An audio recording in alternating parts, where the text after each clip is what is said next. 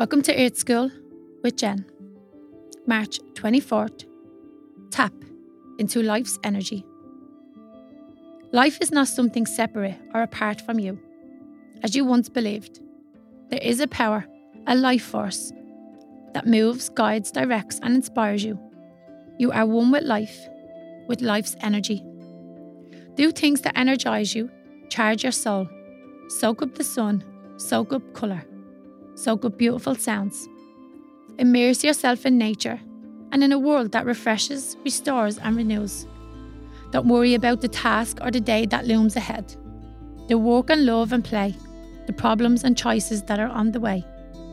If you energise yourself, restore yourself, the power to take action will come naturally, like water from a spring.